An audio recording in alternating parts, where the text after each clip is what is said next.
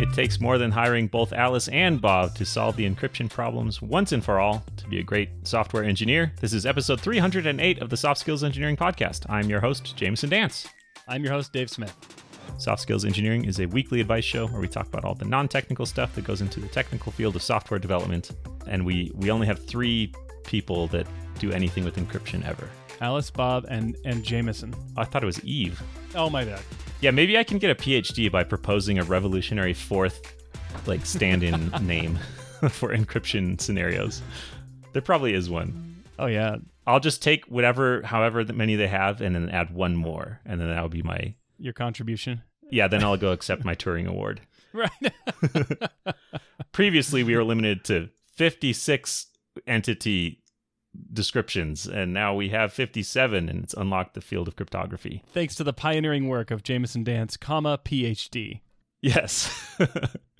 Cool. Well, do you want to thank our patrons, Dave? I do. I have a one-time shout-out for Ocel and weekly shout-outs for Memester Josh, Owen Chartle, Craig Motlin, I Love Mavis, The Stochastic Parrot, Andrew Pollock, Arun Duna, Coshocton, Ohio, patron.com.au, We're Hiring, Ira Chan, Monkey Face Emoji, Jonathan King, testingisdocumenting.org, Ola Dapo Fadi, Will Angel, My Neighbor Has Smelly Feet, Nick Hathaway, Travis Sanders, Braden Keynes, John Grant, Nick Cantar, and Philip John Basile. If you'd like to join this illustrious crew, go over to softskills.audio and click the Support Us on Patreon button. If you contribute enough to make a material impact on Jamison's yacht payment, we will say your name or emoji or whatever phrase in whatever language you want every week on the show. And any dollar amount over $0 gets you access to our Slack community. It's invested in yacht futures right now, so there's no physical yacht, but I can't wait for you to take delivery. Yes. I'm just imagining someone who submits a Patreon name that is like the script for the intro of the show. So it sounds like we started the show over, but it's really someone's name. It's like, it starts with, hello, I'm so-and-so, welcome to episode whatever. And then they just incept us. Just have nested shows. I guess someone could dictate the contents of our show if they wanted to leave a long enough description. But don't, please. Yeah. We will be committed. Yeah, and if it's long enough, then you might DDoS our brains and then we'd die because we wouldn't be able to get up and get drinks or all that other stuff. This episode is sponsored by Hired, which is the best way to quit your job and get a new one, and we will hear more about them very soon. All right, shall I read our first question? Please do. This comes from an anonymous listener who says, I'm currently working at a FAANG in Europe and seriously underpaid. For those that don't know, FAANG is a stand-in for a bunch of the typically highest paying tech companies, Facebook, Amazon, Apple, Netflix, Google. All right. Continuing, I recently got an offer from a U.S. startup, which is Series C funded, to work remotely. 2 big pluses. I'm going to get a 2 times pay bump, and I can finally work remotely and travel across Europe since they support work from anywhere. Now that COVID restrictions are relaxed, this is something I've wanted to do for years. 2 problems. Their tech stack is Ruby on Rails, something that no air quotes big companies use, so I may not be considered seriously because of the last X years of working on a not-so-famous tech. And currently tech environment screams of a recession, so I'm safer at a big company than some startup. Do you think 2.5 years in a FAANG provides enough credibility to take care of both of these problems if things go south? Any other factors I should consider when moving from FAANG to a remote startup job? 2.5 years in a FAANG. I imagine is that this person's first job then? Yeah, it could be. Mm-hmm. Enough credibility to take care of both of these problems. It sounds like they're saying, even if things go south at this startup, I have this 2.5 year long stint at a FAANG company to kind of fall back on as credentials in a way. Is that right? Yeah. So there's kind of there's a premise here that we may have to determine if we agree with, which is that certain technologies, in this case Ruby on Rails, are not likely to be in demand at a future company this person wants to work for. Yeah.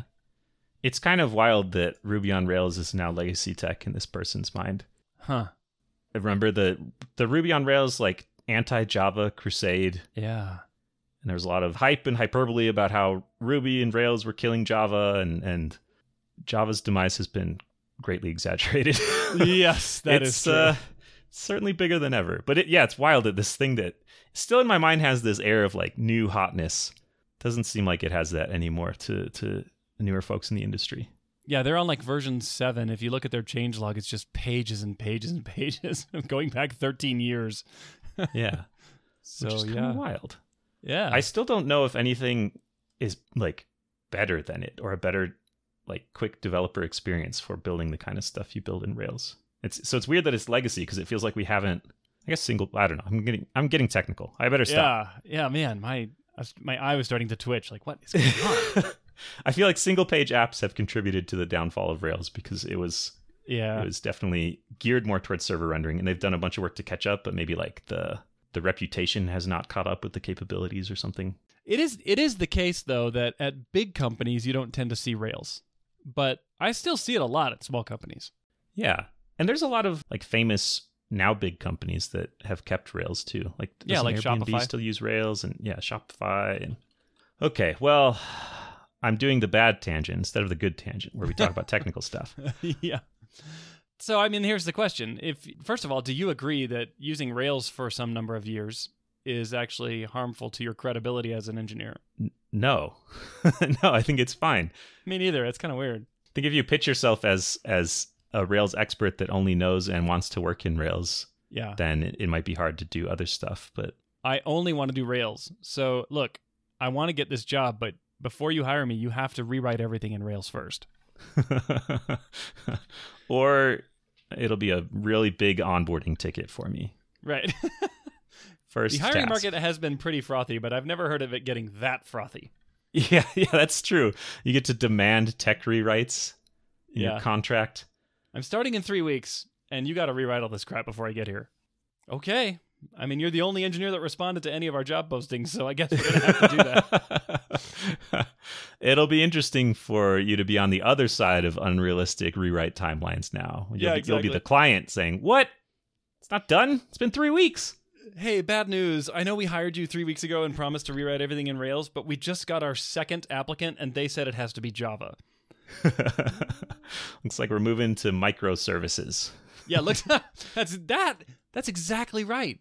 It's not about the microservice architecture. It's about the whims of the software developers who happen to work on each service.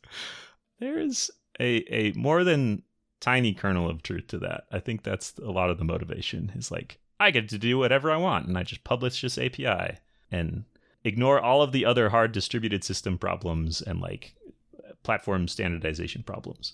Boy, non-technical episode today. Yeah, super yeah, technical. I think you're fine if you work on Rails for a while. Yeah, as long as you can show I can learn other stuff, that's fine. Yeah, and I do actually think so. You know, even if you did take the argument that Rails is somehow a blot on your resume, I do think that 2.5 years of FAANG experience will be attractive to other FAANG companies, even if there's say like a 3-year gap. I don't know why it is, but there is a bit of a club, I've noticed, among recruiters who see that you've got, you're applying for Google, and I see you've got Facebook on the resume. It's you like, kind of hop between them. There's a special door for you. Maybe we'll skip the phone screen. But the fact of the matter is, though, all of these companies, as far as I know, and I've interviewed at several of these and worked at one of them, all of them have such a rigorous, demanding, grueling interview process that there's really no shortcut through that. You might get like an expedited treatment, or you might get to skip some of the earlier steps, but it doesn't really matter once you get to the actual core of the interview, what your legacy is or what your heritage is. Yeah. So long story short, it'll help you get in the door. I don't think Rails is going to hurt you in any way whatsoever, unless you just completely forget everything else you know. Yeah. And you're still going to have to go through a pretty grueling interview process regardless if you decide you want to go back to a FAANG company. Yeah. What about the other part of current tech environment? I guess we should, this is what, June 2022, if you're listening to this far in the future, and there's some indications of a downturn coming, kind of arriving unevenly depending on your company's health. And yeah. Whatever we say next, we're bound to look stupid in 6 months. I await the billions flooding in. Yeah. Wait, no, hang on. If I'm trying to make myself wrong, the market crashes horribly, and I do not get a wealthy benefactor to just give me $1 billion. Oh, I see. That's your prediction. Boy, I can't wait to look real stupid when that turns out to be false. Yeah. When the billions flow in. Yeah, yes. I don't know. I'm going to leave, there's a right way and a wrong way to inaccurately predict the market. The right way is to have an economics degree and predict it wrong. The wrong way is to not have an economics degree and predict it wrong. So I have no idea which companies are going to be safer versus others, but I don't think it's a slam dunk that big companies are somehow safer or provide more continuity. In fact, I think that at a bigger company, even if you're a star performer, the whims of the market may swoop in and just kick you out of that company because of where your desk happened to be located and not because of any of your particular contributions. Yeah. Whereas at a small company, you can, there's a better chance you can rise to the top, be a top performer, and actually have that be a factor in whether you keep your job in a downturn. Yeah. Yeah, this is like a skill set that tech folks have not exercised. Yes. Or a lot of folks have not exercised. Yeah. It's like, what do planning for bad things instead of good things. Like, wait a minute. I only plan for pay raises and promotions. Yeah. What is this? What is this quit my job and don't get a new one thing? Right. What is that? This is wrong. Yeah, true. But I mean, I don't have any advice for this because I really don't think there's a guaranteed safe place in a market downturn. That's just not how things tend to go, at least not in my experience.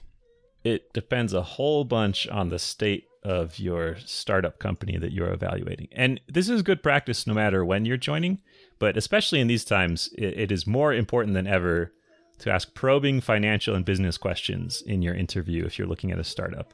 Mm-hmm. And it's not kind of publicly known. Like, what is their burn rate? What is their runway? What are their hiring plans? What are their plans if revenue drops? Like how might this chart out for the next couple of years for you if you join this company?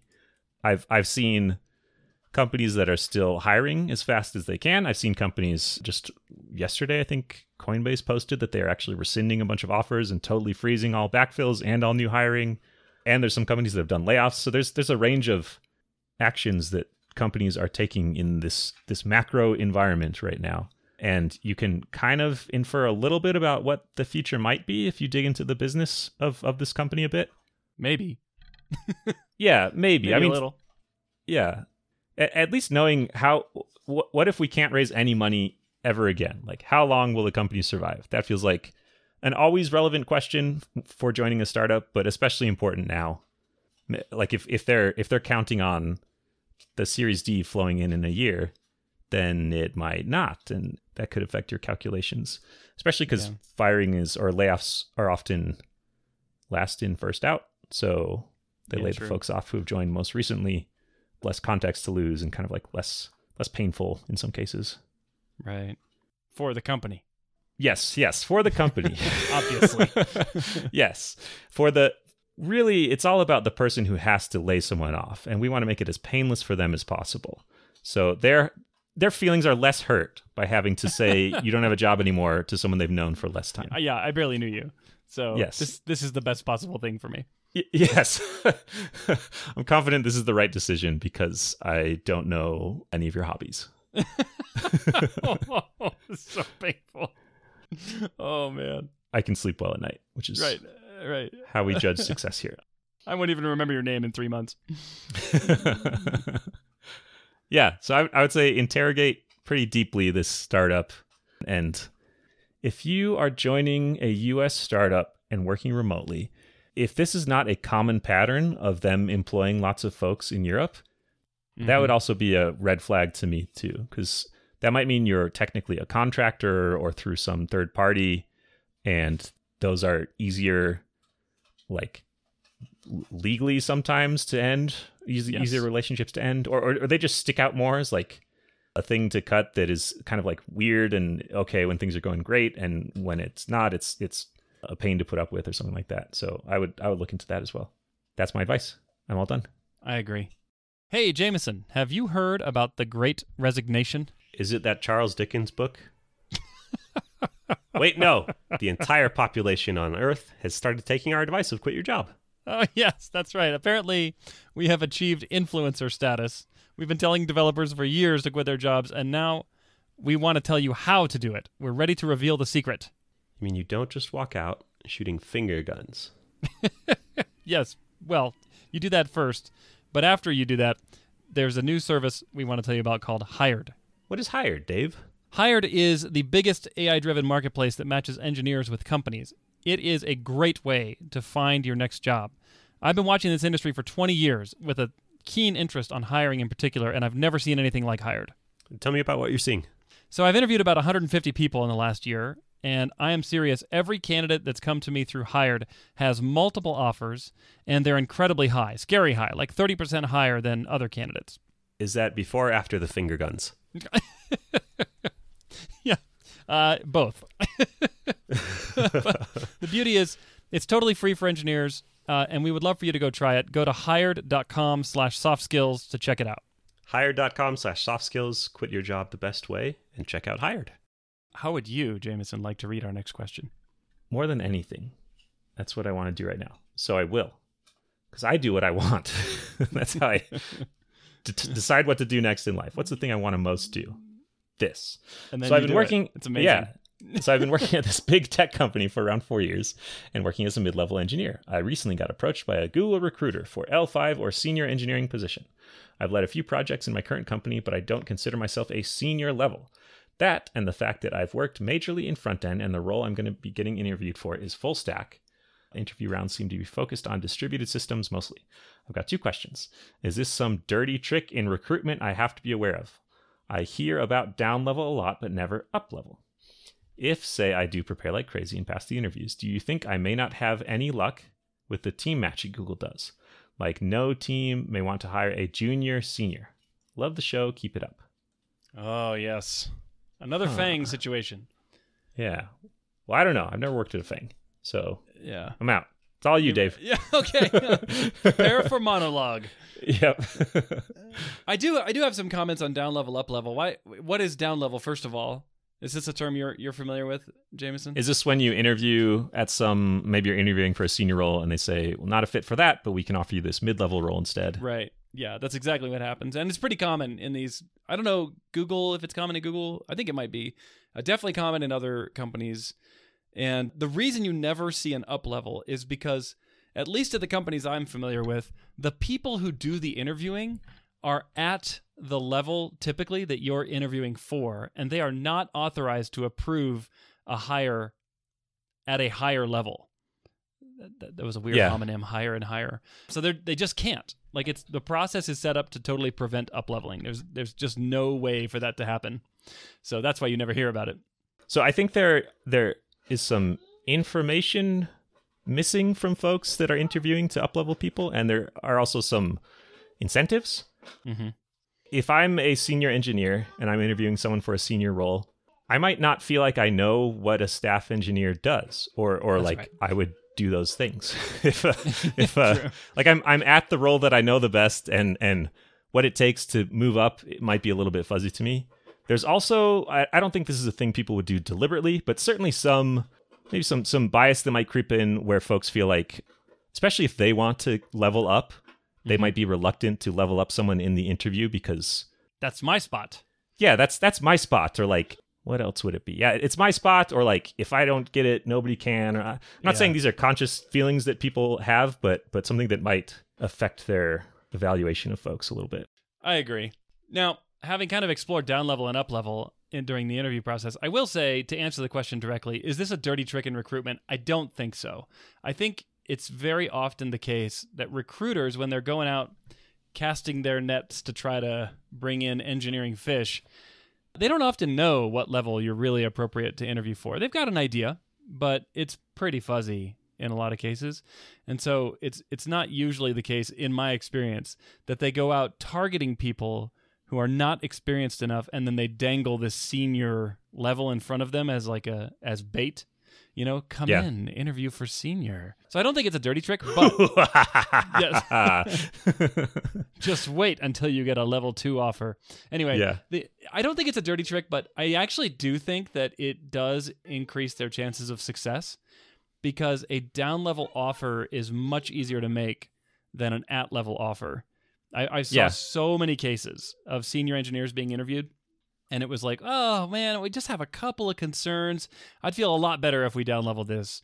And everyone, just the whole room, you can see the temperature just be like, yes, that's the answer. It's a down level. And so I suspect recruiters do know that going in, that they have a better success rate if they come in higher to start and then end up down leveling you. So it's a real outcome.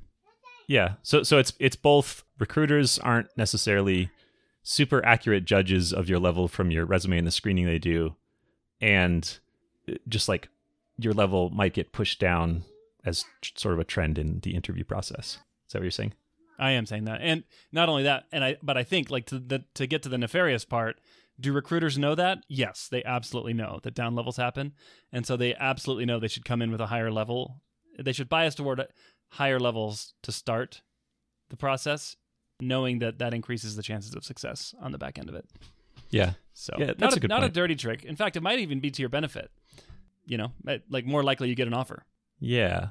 I think one thing that you are implicitly saying is that you should think about whether you would want to accept a lower level offer if they give it to you. If you're interviewing only 100% for this L5 level, and at L4 you would spit at their feet and storm off. Yeah. Yeah. I don't know. It makes it more expensive to interview there because you're going for L5 or nothing, you know? Right. So I would do at least some comp research on what L4 looks like comp-wise and see if that's something you're okay with. Because you might be heading there. Yeah. So let's talk about the second question. If I do get through the interviews, am I gonna, like, let's say I get through the senior interview and I get an offer, am I gonna have trouble with the team matching process? So for those that don't know, the way Google interviews, at least the last time I interviewed there, which has now been 4 years, my goodness.